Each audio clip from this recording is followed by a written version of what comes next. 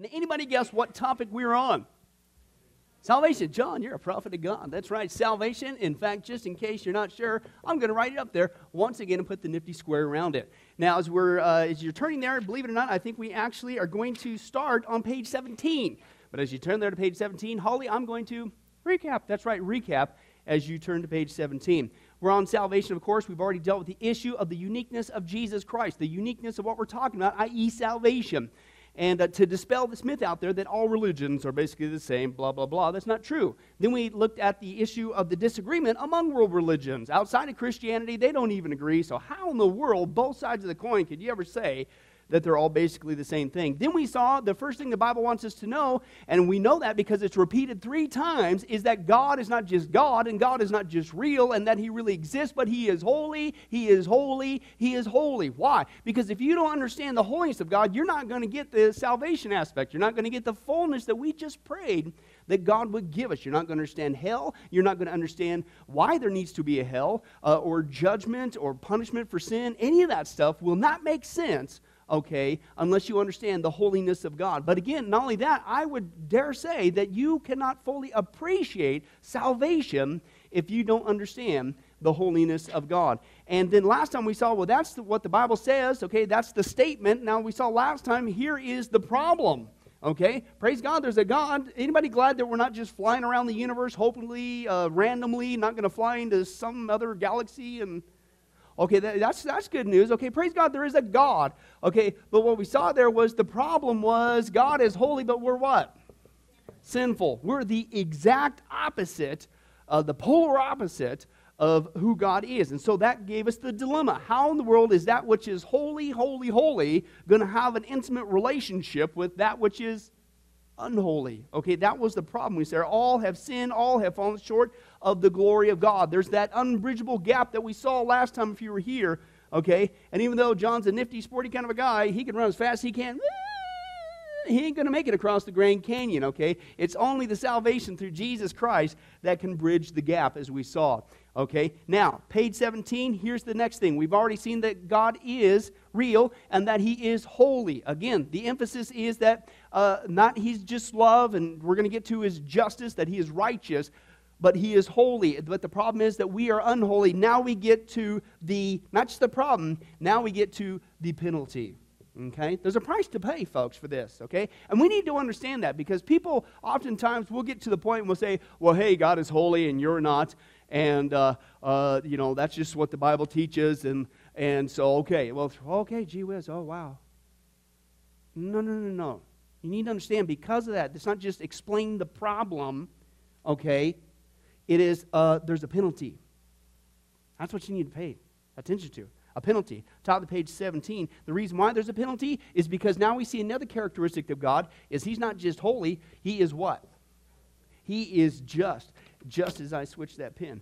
He is just, or in other words, righteous. Let's take a look at what's going on here. The Bible also tells us that God is righteous or He is just, okay? Now, since God is just, and this is why it's important to understand His holiness, now His justice or righteousness. Okay, since He is just, it means that here's your next 2 blanks, He demands punishment, okay, of sin.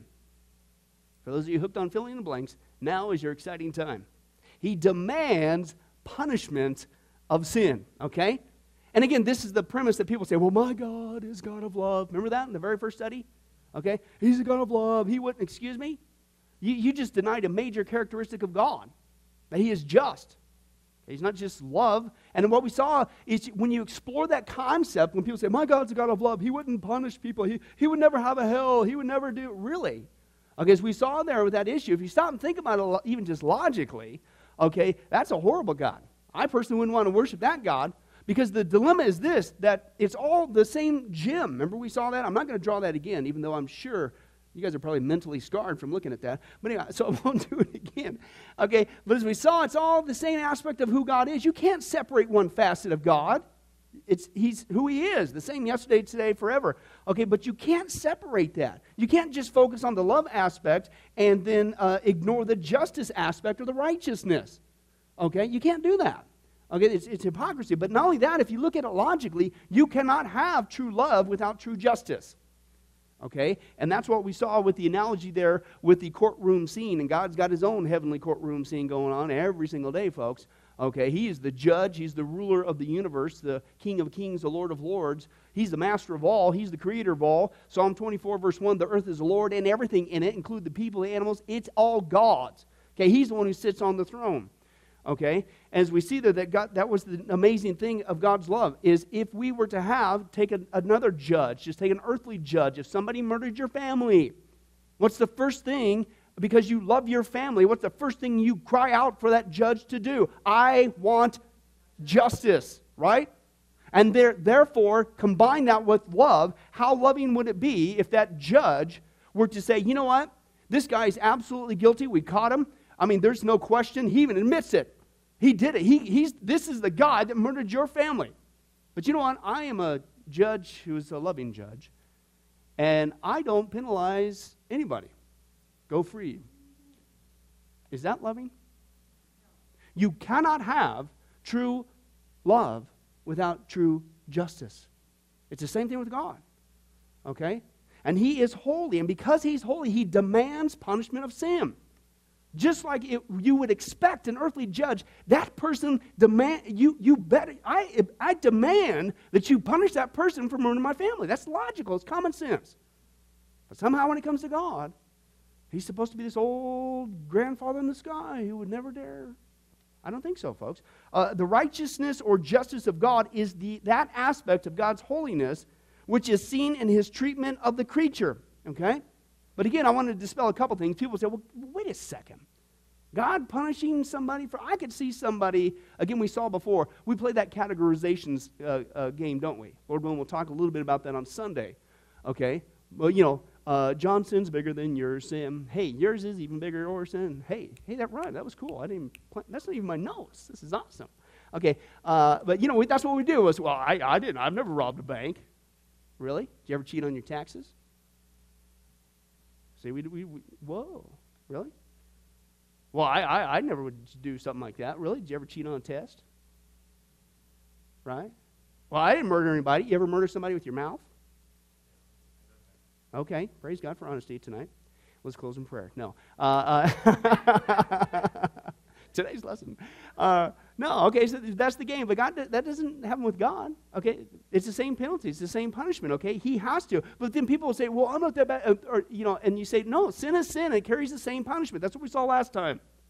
Now, here's what I want to dispel again. Okay, officially, we talked about this before in different studies. But people will say, well, if they get by the categorization of sin game, okay, as if somehow it's being fair, because I didn't rob a bank, okay, I didn't murder somebody, even though somehow murdering somebody with your mouth is okay, and God overlooks that. He cannot overlook sin. We'll get to that hopefully in a bit. Okay, but then they'll throw out this classic scenario. How many guys ever heard this one, that somehow God's being unfair, okay, because what about the innocent native on the desert island who never heard the name Jesus, who never had a copy of the Bible? You mean to tell me that God's going to demand punishment for their sin? You might hear that one. Okay, great. And actually, you should actually, as a Christian, get excited when somebody asks that question, okay? Because here's a little acronym, a little thing for you, a little memory technique. It's the 3 C's that you need to understand is what you can share, okay? God, first of all, the whole premise of that statement is that somehow God is doing something what? Unfair, which would be wrong, which would be sin, because now, so that in itself is a sin because you are accusing God of sin. So that in itself actually just kind of disqualifies because you just sinned, okay, whatever. Now, there's a misnomer in that statement, and I like what R.C. Sproul says, and he says there's a phrase that people all say, what about the innocent native? The innocent guy on the mountaintop. Pick whatever locale you want, okay? Is that what the Bible says, that there's one person on the planet that's innocent? No, there's not innocent. So actually you could stop right there. I don't care. Pick an island, pick a mountain, pick a desert, pick a what. I don't care. There's nobody innocent. Case closed, okay, is what the Bible teaches. But we'll play the little game so you understand that God is not being, he is just. Okay, so when he rules, it's just, it's right every single time. He's righteous every single time. Okay, and so the 3 C's is this is where you get Romans chapter 1, Romans chapter 2. Paul gives us this information. The first one is God is just, and they're going to be judged. And the first evidence that people are going to be judged by is the light of creation. As Paul says there, that, hey, nobody's going to stand before God and say, God, I didn't have enough information that you existed, and therefore I was accountable.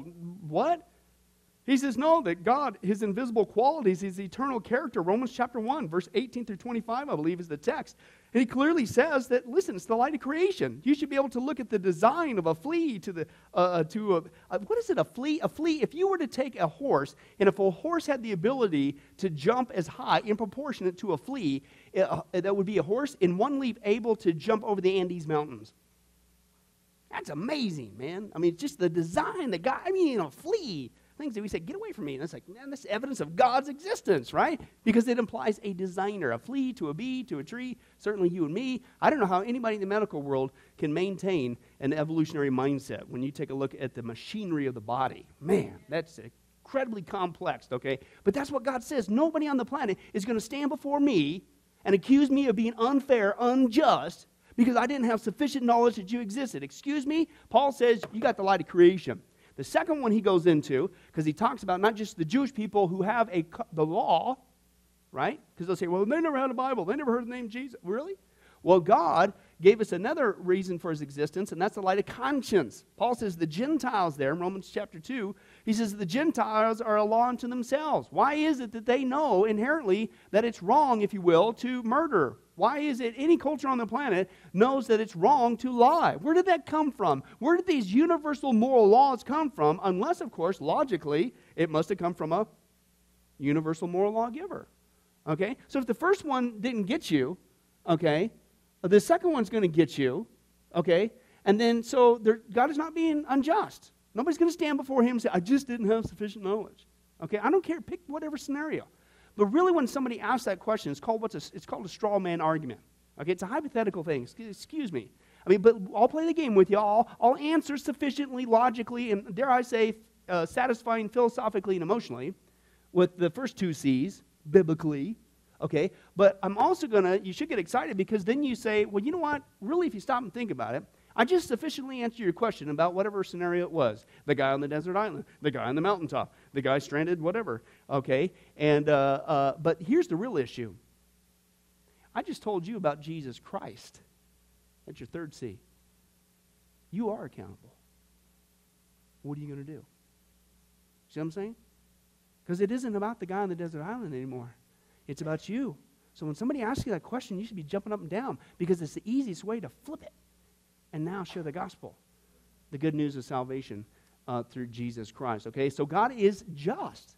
There is nothing, nobody's going to stand before him and accuse him of doing something unfair. Okay, is the issue. He demands punishment of sin. I don't care what you are. I don't care what scenario. Again, the whole misnomer is there is nobody who is innocent. All have sinned. All have fallen short of the glory of God. That was our text last time. There is none righteous, not even one, none who understands, none who seeks God, etc., etc., etc., etc. Their throats are open grave. The chicken juice is coming out. It's sick, gross. In comparison to the holiness of God, okay, it ain't happening. Let's continue on. He says this and gives some examples scripturally of God's justice. Let the nations be glad and sing for joy, for thou wilt judge the peoples wrongly. Because you're mean. You're a big ogre. Okay, because my God is a God with uprightness, and guide the nations on the earth, Selah.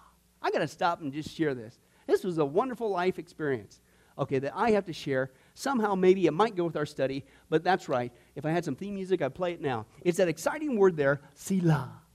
Okay, let's say that. Selah. Okay? Selah is a neat thing. It's a Hebrew term, a musical term, and basically it means it's a point to ponder. When you come across that, it's like, reflect, pause. We used to do that in Bible college. When a professor would say something, that was our little thing. We'd go, Selah. We do that. And then if it was really profound, then us students would go, ooh, double Selah, right? So if you guys would like to do that throughout our study and make me feel better, whatever. Anyway, so Selah, that's what it means, okay? I kid you not, one time, this is hilarious. We were praying with these guys, this Bible study, this men's Bible study thing, and we're going through the scripture, some psalm, I forget what it was, and we're going, a person would take a section, then the next person, and we're like, it was a really great time with the Lord. I mean, it's just one of those moments where you just really kind of are aware of God's presence with you, and it's just awesome, and it's just really, and it just seems like the deeper you go in, so to speak, it's just, you're just more calm and just, like that. And so it's a really serious moment. And then it was this guy's turn to read over here, and I won't share his name. And he goes, he comes to this part, and he's right. And then the Lord, so I forget what it was. And then he goes, I'll read this one. And guide the nations on the earth, Sheila. No, it didn't stop there. And we were like heavy in thought, right? And he goes, Sheila. You ever, it's a real serious moment, and you're trying the best not to laugh, and your gut's going crazy, you're jiggling up and down, you're starting to snort whatever, but you're supposed to be serious. Oh, man, that was a great time. So remember that next time you see Selah. It's not Sheila, it's Selah, okay? And that's the point. Okay, what did he just say? The people with uprightness. God is righteous. Consider that. Point to ponder. That's serious, what you just read. Don't keep cruising. Stop and think about what you just read. Major characteristic of God. They shall abundantly utter the memory of thy great goodness and shall sing of thy righteousness. The Lord is righteous in how many of his ways? All his ways, and holy in all his works. So the princes of Israel and the king humbled themselves and said, the Lord is righteous. 2 Chronicles 12:6. Daniel 9:14 says, therefore the Lord has kept the calamity in store and brought it on us, for the Lord our God is righteous with respect to all his deeds which he has done. But we have not obeyed his voice. Ooh, that's not good. Okay? In the future there is laid up for me the crown of righteousness, which the Lord, the righteous judge, he is not unfair, will award to me on that day, and not only to me, but all who have loved his appearing. I think it's about 5 different crowns that are mentioned in the Bible, okay, that we as a Christian, obviously we're not saved by our works, but God could use us to earn a crown. Revelation chapter 4, you're not going to get to heaven and go, my crown's bigger than your crown. Hey, my crown's bigger than yours. It's not even going to be that game. We get to lay him at the feet of Jesus, Revelation chapter 4, okay, is what's going on there. But it's a privilege, right? And it's always neat. An instructor says, you know what? I mean, some of us, man, come on. All you got to do, okay, to just get a crown, just get one. I mean, you talk about simple, so to speak, is you just got to long for his appearing. You get a crown for that. Surely we can get that one done, right? I mean, surely all of us are going to at least get that crown. And boy, isn't that the problem. You ever get that point? I remember when I first got married, that was probably the only time that I'd actually seriously, honestly, was like, okay, Jesus, if you could just wait until after I get married. I mean, come on, let's be honest, right? You've had those periods, right? Okay, and then how many guys about 18 nanoseconds after you got married, you say, oh, Jesus, please come back now. And you're still praying, no. Anyway, no, but come on, isn't that the issue? To long for his appearing. To long for his appearing. Do you look forward to Jesus coming back? He can come back right now. There's not one thing in Scripture prophetically that needs to take place for the rapture of the church. It could happen right now, okay? Do you long for his appearing? Yeah, praise God, preach it. Get a crown on your head. Let's get going. Okay, let's go. This is the reason that my best efforts fall pitifully short. Now, remember, again, what's the standard? It's not finding somebody worse than you. We can all play that game. It's not categorizing your sin, right? It's not escaping the issue, I'm innocent, or that guy, no. It doesn't matter. God is just in all his ways, holy in all his works. I don't care what you do. It is such a gap. Our unholiness is so egregious to God's holiness, there is nothing you could do. You can't make it across. I don't care what you try, what works, what methodology. None of that stuff, not even Christian stuff. Nothing can get you there except the gracious act of God. And that's what we're going to get ready to get to. He says this, now since God is wholly just, he cannot overlook sin in the least. Why? Perfect. He's holy. Sin is sin. Think about it. If God overlooks sin, let's go back to that definition of my God is a God of love, which basically says he overlooks sin. What is he basically saying? I want that God, if you will, to do what with sin? Approve it. What kind of a God is that? That's the antithesis to justice. Okay? He cannot overlook sin. He can't. If he did, he would be approving it. That there's a loophole. How many guys know or know people who are looking for loopholes? Right? There is no loophole. The standard is perfection, 100%.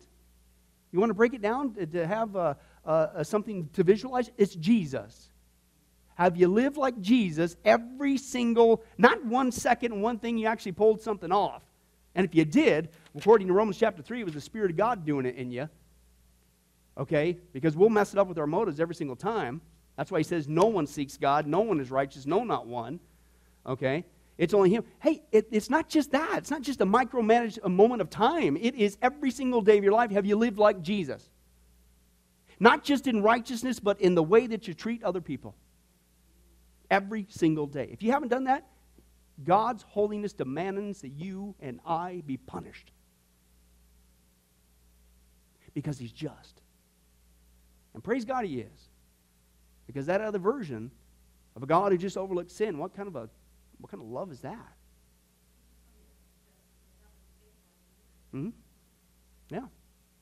I always say, oftentimes too, I say, well, if it's just a little partial deal, then why didn't just Jesus get beat up a couple times and just go back? Why do you have to die?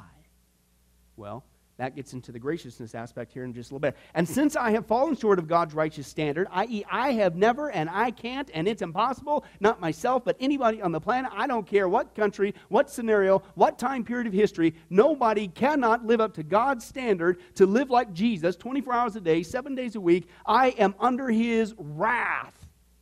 That's a good word. You don't hear that much. Wrath. You know another word you don't hear very often in the church today? Wretch. Turn to somebody and say, man, you're a wretch. Go ahead. It feels good. It's awesome. Especially if you were a spouse and you were arguing on the way here. Okay. A wretch. Hey, did you know, I think we've talked about this before possibly.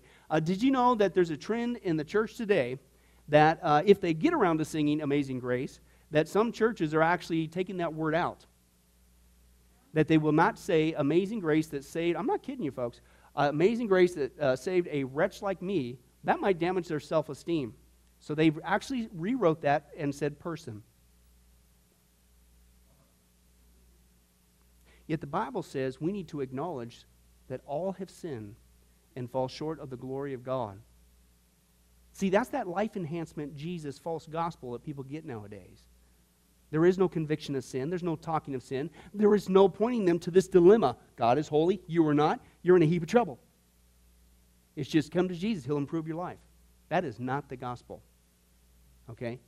And there's no conviction there. So that's what they're doing. We are under God's wrath. Let's take a look real quick at those passages mentioned there. Romans chapter 1, verse 18 is the first one. And that's that context there that's dealing with the creation, okay, that nobody's going to stand before God. I love the J.B. Phillips translation there. He says, without a rag of excuse. You're not going to get before God. I don't think so. Okay? Romans chapter 1 there is the account there. Verse 18, and this is what Paul says. He says, the wrath of God, okay, is being revealed from heaven against all the godlessness and wickedness of men who suppress the truth by their wickedness, since what may be known about God is plain to them, because God made it plain to them. Why? For since the creation of the world, his invisible qualities, his eternal power and divine nature have been clearly seen, being understood from what is made, so that men are without excuse. You know there's a God.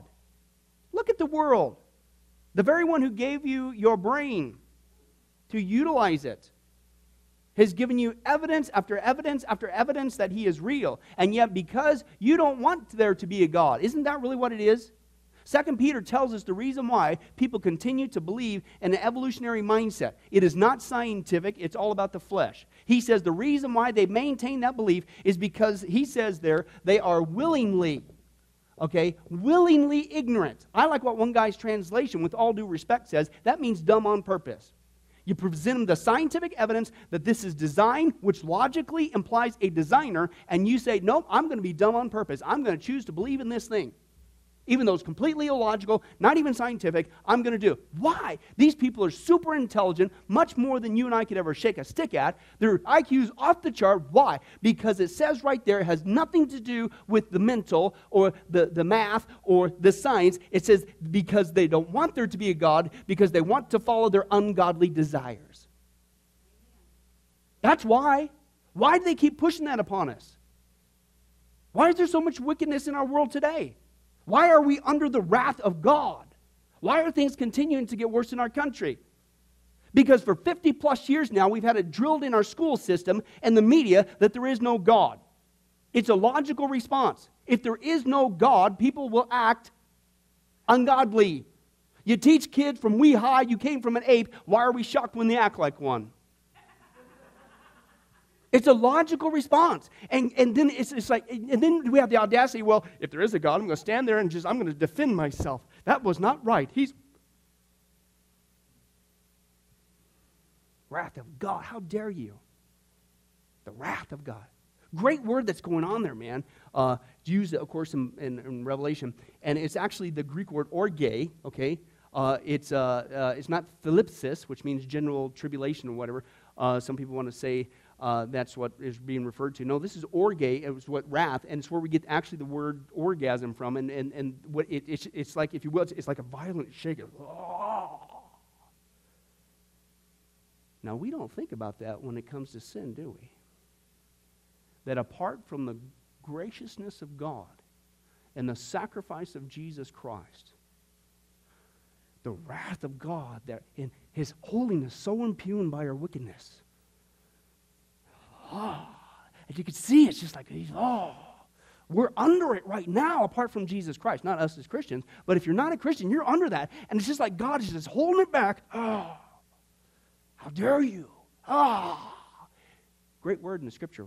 I think it's propitiation, where Jesus, He absorbs the wrath of God. All of that was just waiting to, it's taken away. I had actually an intern who preached for me one time, and he gave a great analogy. And he says, if you could picture, let's use Hoover Dam.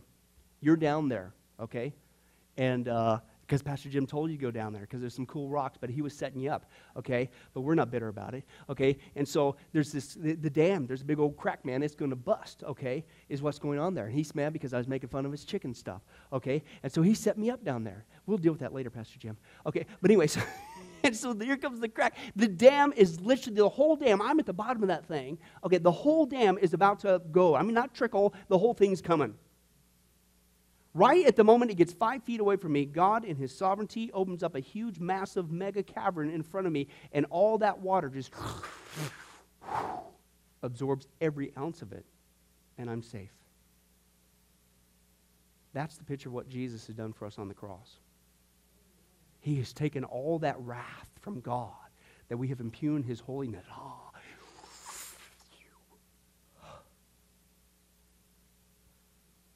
Wow. Such a great salvation He's given us. Yeah, real quick, Mary.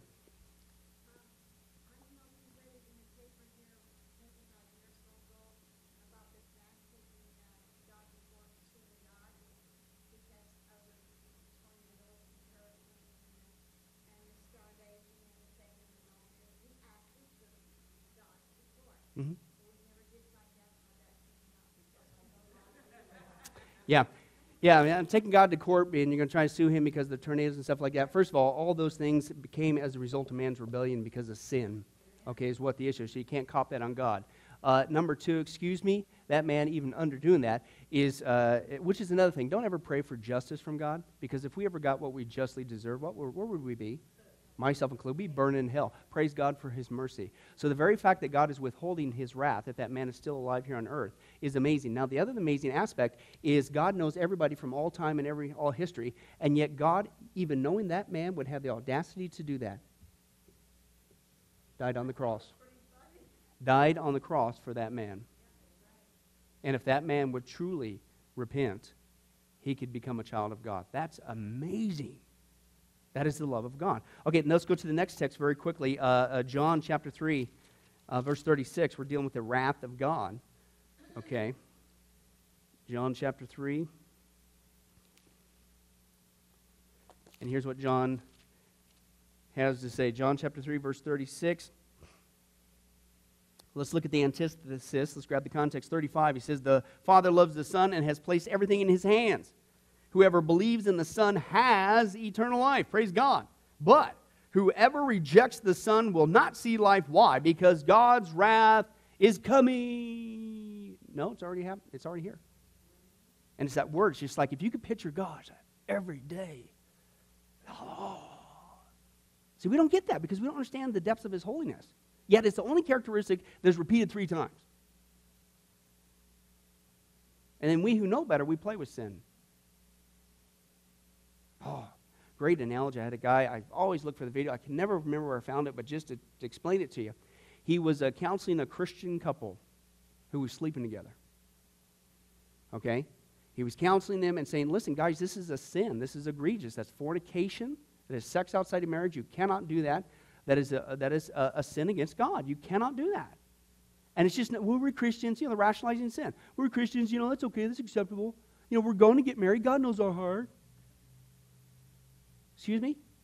And nothing was getting through him. They just kept rationalizing. And he says, in one moment, I was thinking of this. He says, Jesus is God, right? Okay, and Jesus died on the cross for our sins. Okay? Now, Jesus being God, the characteristic of God, he knows the beginning from the end. He knows the past, he knows the present, he knows the future. Right? So Jesus, if you will, could have, on the cross, as God, been completely cognizant of all past, that present moment, and all future. Right? Okay? Now, the Scripture tells us when Jesus forgives us of all of our sins, he forgives us of how many? All. Which means all past ones before we got saved, when we got saved, and however many days left, which he knows, until we get saved. Right? And the thing is, the Scripture says, he who knew no sin became sin. So if you could picture all the sins throughout all of time, okay, past, present, future, that Jesus absorbed, if you will, into his body on the cross, he who knew no sin became sin, okay, absorbed him on the cross. So if you back it up to, if in his deity he wanted to look at all of humanity, you wonder why it was a dark, horrible time. You wonder why he was crying, oh, Father, why have you forsaken me? And all the sin of all the people of the past and the present and the future was being absorbed into Jesus, into his body. And if he could see it all, and he says, right now, couple who's sleeping together, here's what I want you to visualize. The next time you're in bed and you're committing that sin, I want you to visualize Jesus on the cross having to absorb that. Because he is. From his perspective. I think they did respond to that analogy. But hey, how about us? We play with sin. You ever think about that? I remember when I heard that analogy, and every once in a while God will remind me of it. That's one of those good spanking ones. Do you realize? I mean, if you were to look at that analogy, every time we blow it, guys, as a Christian, myself included,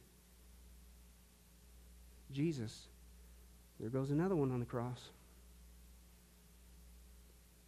I don't want to put any more on the cross. You know what I'm saying? Is he gracious or what? Okay? But here's what he says, John chapter 3. He says, you are under God's wrath. Now, very quickly, flip on over there where he talks about John 3:16. This is a passage that usually comes up because people would say, well, my God is a God of love. And then they'll want to try to quote John 3:16 a little bit further, but they don't keep reading. Okay, so see, God came here to not punish people. That's not what's going on. No, keep reading. John 3:16 says this, for God so loved the world that he gave his one and only Son, that whoever believes in him shall not perish but have eternal life. Then they'll continue to read. For God did not send his Son into the world to condemn the world, but to save the world through him. What are you talking about this hell? What are you talking about this wrath? What are you talking? My God is a God of love. He didn't come here to condemn. He came. Would you please keep reading? Why did he not come to, quote unquote, if you will, condemn? Because the world's already under God's wrath. It's already condemned. Of course not. Whoever believes in him is not condemned, but whoever does not believe in what? Stands condemned already. Why? Because he has not believed in the name of God's one and only Son. Okay? What? You are under the wrath of God. And because he is just, because he is holy, he demands punishment for that. Nobody is going to escape this earth without being in a situation. You're either going to stand before God and somehow try to justify your sin, or you're going to take God up on his gracious offer and say, listen, my Son took your penalty in your place. If you'd receive it, I'll forgive you completely. That's it. Okay? But that happens here on earth. If you leave this earth, it's too late. Let's continue on real quick. But here's the good news. Okay, that's the bad news, if you will. But that's just who it is. That's who God is. You can sit there buck all you want, about whatever. That's the facts. Okay. People say, I don't believe in hell. Well, you'll find out one day if you don't accept Jesus Christ your Savior. And I don't say that with any element of meanness. That's a horrid reality. Wait till you see the exciting video clip I got on Sunday. Okay. You don't want to wish your worst enemy there. Okay? Okay? But it's there. Okay? And you'll find out very quickly, but it'll be too late, is what's going on there. But here's the good news. God is now. Praise God. See, all this, guys, for the several weeks, hopefully this is why you would understand why the writer of Hebrews says, hey, don't neglect that salvation thing. He didn't say that.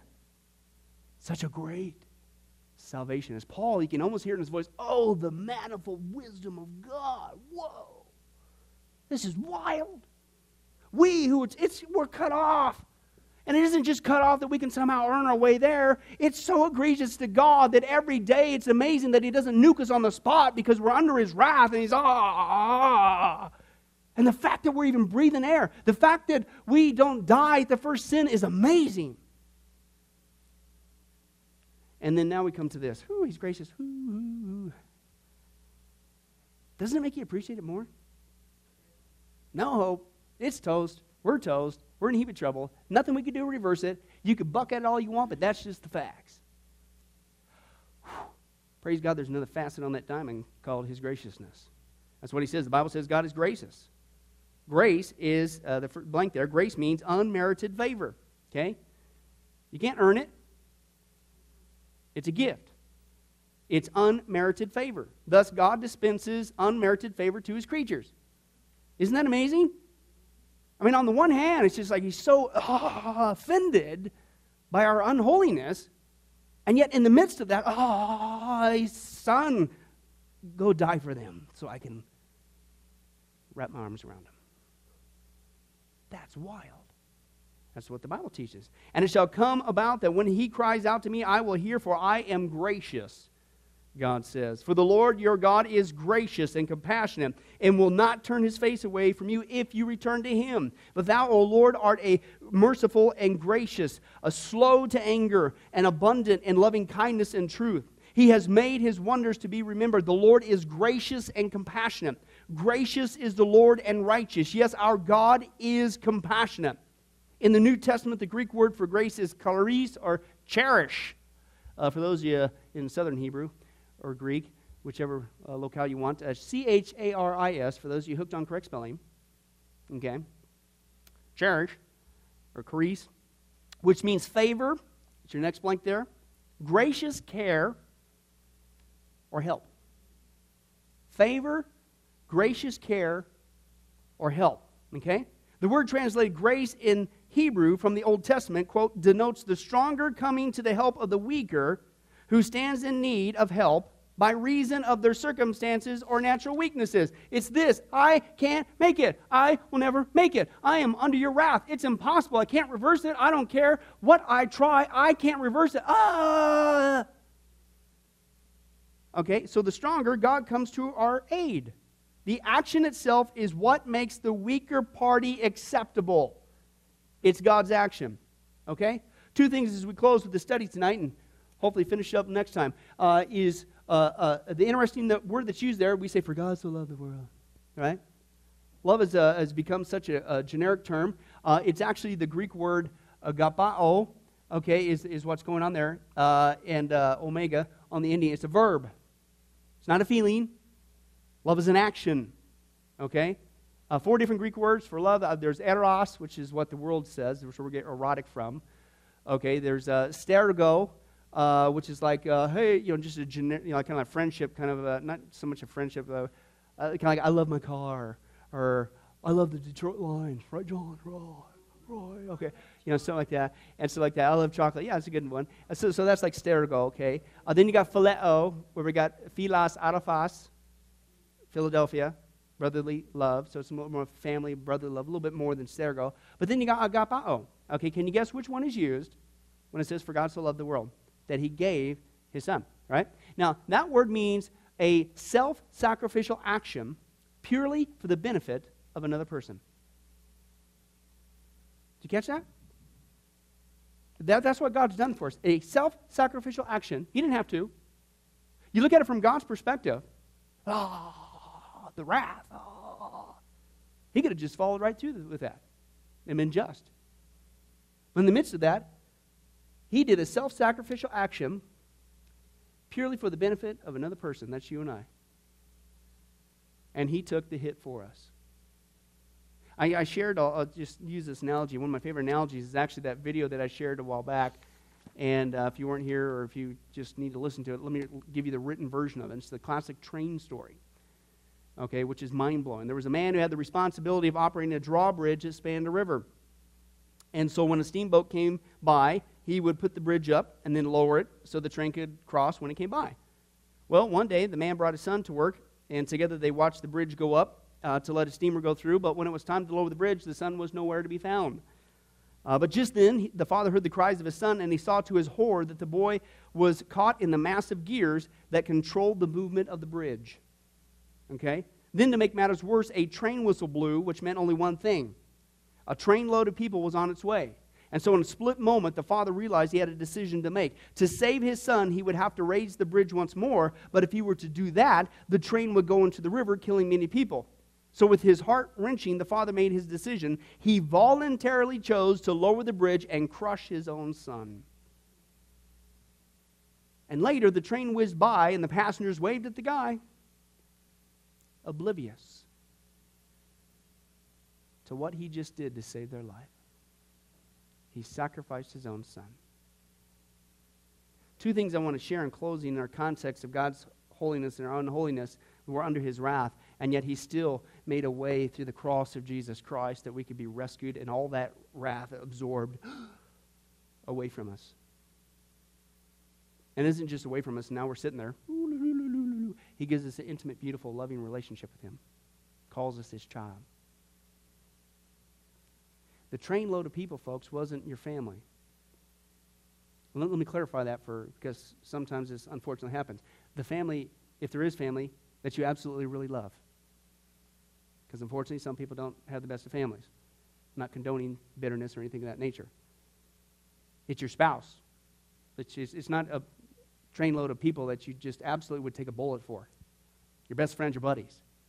The context from God's vantage point, folks, is it was a trainload of people who hated your guts, who had the audacity to take you to court and blame you for everything, who shook a fist at you and blamed you for all the sins that you are responsible for, who sinned so flippantly,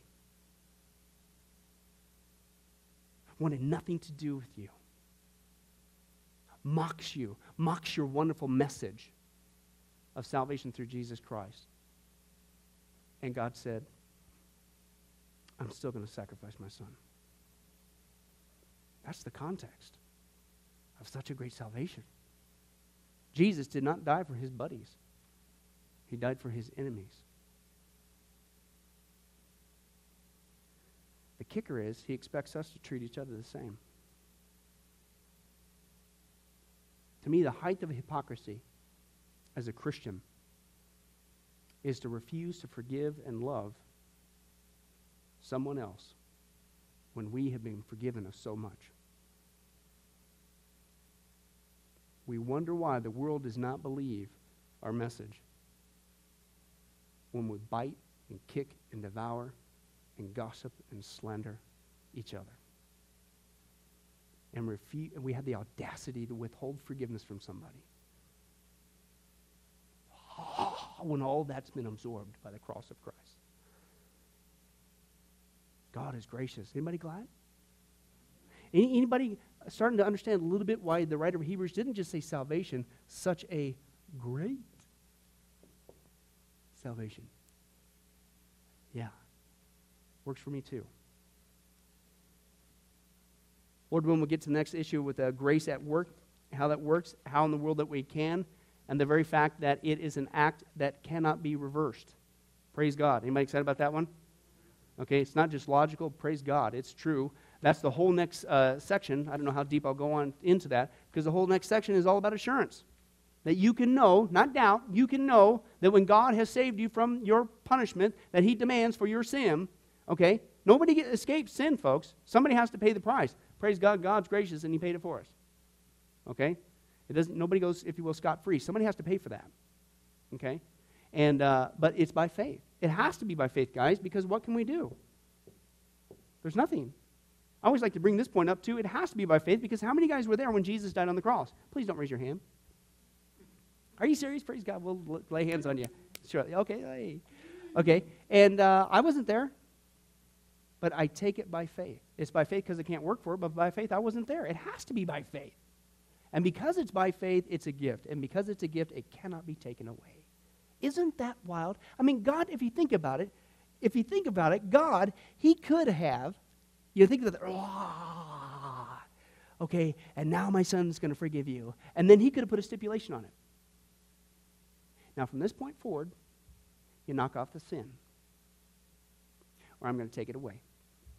Because that's another sin, and now you're being ungrateful for what I've just done for you, right? Anybody glad that that's not the case? Praise God.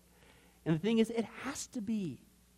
Because we need to understand. And so singing goofball, dare I say blasphemous songs, for God saved, so, amazing grace. We're talking about grace tonight, graciousness. It's amazing because God saved a sinner. Oh, I'm sorry. I didn't mean to damage your self-esteem. He saved a person like you. No, he saved a wretch like me and us here under his wrath. Oh, isn't it amazing? Isn't it such a great salvation? I'm going to just keep on going, but we got to close. So next time we will get on to the issue of faith and then assurance of salvation. Praise God. Let's go ahead and pray. Well, hi, this is Pastor Billy Crone of Sunrise Baptist Church, and I hope you enjoyed today's study. But before you go, let me ask you one final question. Are you sure that if you were to die today, that you go to heaven and not hell? Before you answer that, let me share a couple things with you. Did you know that the Bible says that God is holy and that we are not? And the Bible also says that the wages of our sin or our unholiness is death. In other words, when we die, and it's coming for each one of us, we're all marching towards the grave at different speeds, but it's going to happen. The Bible says, therefore, since the wages of our sin is death, we deserve to die and go straight to hell and not to heaven. And that's bad enough, but to make matters worse, we don't want to admit this. God already knows. He knows all of our behavior, everything, our thoughts, what we've done, what even we're going to do. He knows it all. He's gone. Even though he already knows this, we don't want to admit this. And so, out of love and mercy, God gave us something called his law, or the 10 Commandments. It's kind of like his x-ray into our heart to show us what he already knows, that he is holy and that we are not. And it's this unholiness or sin that separates us from him. Let's take a look at God's x-ray, if you will, his divine law, to show us what he already knows. The 10 Commandments, the 9th one says this: you shall not bear false witness. Okay? That's called lying. Okay? And if you've ever told a lie once, which we all have, myself included, the Bible says that makes you a liar. Okay? Another commandment says you shall not steal. Okay? And you might think, well, that's something that everybody does. Well, it doesn't make it right, and it demonstrates what God is trying to show us, that we all have sin, and it's separating us from him. Even if you took a pencil in the 3rd grade from somebody, if you did it without permission, that's stealing. And so now you've become a thief. The Bible says that you shall not use the Lord's name in vain. And how interesting it is and unfortunate that the only name under heaven by which men might be saved, the name Jesus Christ, has now become a common cuss word. The Bible says that God is so holy that even his name is holy. If you've taken the Lord's name in vain and used it as a cuss word or even flippantly, the Bible calls that the sin of blasphemy. And so now you become a blasphemer. The Bible says you shall not commit adultery. And Jesus says if you even look at another person with lust in your eye, you've committed adultery in your heart. And finally, the Bible says you shall not murder. And you might think, well, hey, I haven't done that one. Really? Well, again, the Bible says that the sin of hatred is the same as the sin of murder. The only difference is you pulled the trigger, if you will, in your heart. You wish they were dead. And in God's eyes, it's the same thing in principle. Folks, that's only just a couple of the 10 Commandments. We didn't even go through all of them. But I think you're starting to get the picture. The Bible is correct. We have all fallen short of the glory of God, myself included, and that we are separated from God as a result. And so when our time comes, we're not automatically going to heaven. We are headed for judgment. We are headed for hell. Now let me tell you the good news. The good news is that God so loved the world that he gave his one and only begotten Son, Jesus Christ, to save us. Jesus Christ died on the cross. It was the death penalty of its day. He paid in full the price for our sins to be forgiven. Let me give you an analogy. For instance, even today, we could see that a person could commit a crime. They cannot reverse it. The sentence has been passed. The judge has slammed his gavel, and they are ushered off into their jail cell. And in this particular crime, they are going to receive the death penalty. And so they're behind bars just waiting for the time, waiting for the call for them to go and receive the death penalty. But believe it or not, as we know, there is a way that a person can get off a death row. And that is if the one in authority, the governor, would grant them a pardon. Now, they didn't earn it. They certainly don't deserve it. And there's nothing they could do to earn it because nothing can reverse their crime. Okay? Yet the one in authority has that ability to grant them a pardon. Well, can I tell you something? That's what God has done through Jesus Christ. The cross was the death penalty of the day. God sent his one and only Son to die on the cross, to take the death penalty in our place, and that if we would just receive his pardon for all of our sins, God is willing to allow us to get off a death row. He's willing to forgive us completely of all of our sins. That's the good news that I want to share with you. God loves you. The Bible says that God is not willing that anyone should perish, but everyone come to repentance. Won't you, if that's you, call upon the name of Jesus Christ right now? Won't you ask him to forgive you your sins? The Bible says that if you confess with your mouth Jesus is Lord and believe in your heart that God raised him from the dead, you will be saved. Won't you do that now, wherever you are? Please, take God up on his amazing, loving offer. I'll let you down. Man will let you down. People will let you down. But God never will. He wants to adopt you into his forever family. He loves you. He's willing to forgive you of anything and everything you've ever done, past, present, and future. It's amazing. Please, call upon Jesus now. Well, this has been Pastor Billy Crone of Sunrise Baptist Church. If there's anything that we can do for you, please don't hesitate to ask. Our number and information will come up here on the screen here shortly. And remember, I hope to see you in heaven. God bless. Thank you for watching this presentation from Sunrise Baptist Church. If you would like to send us a letter or any other kind of postage, you can reach us at 1780 Betty Lane, Las Vegas, Nevada, 89156. For more information, you can give us a call at 702-452-8599 or email us at bcrone@getalifemedia.com, or you can visit our website at www.getalifemedia.com. Billy Crone and this ministry can also be found on Facebook and Twitter. Join us for services at www.sunriselv.com.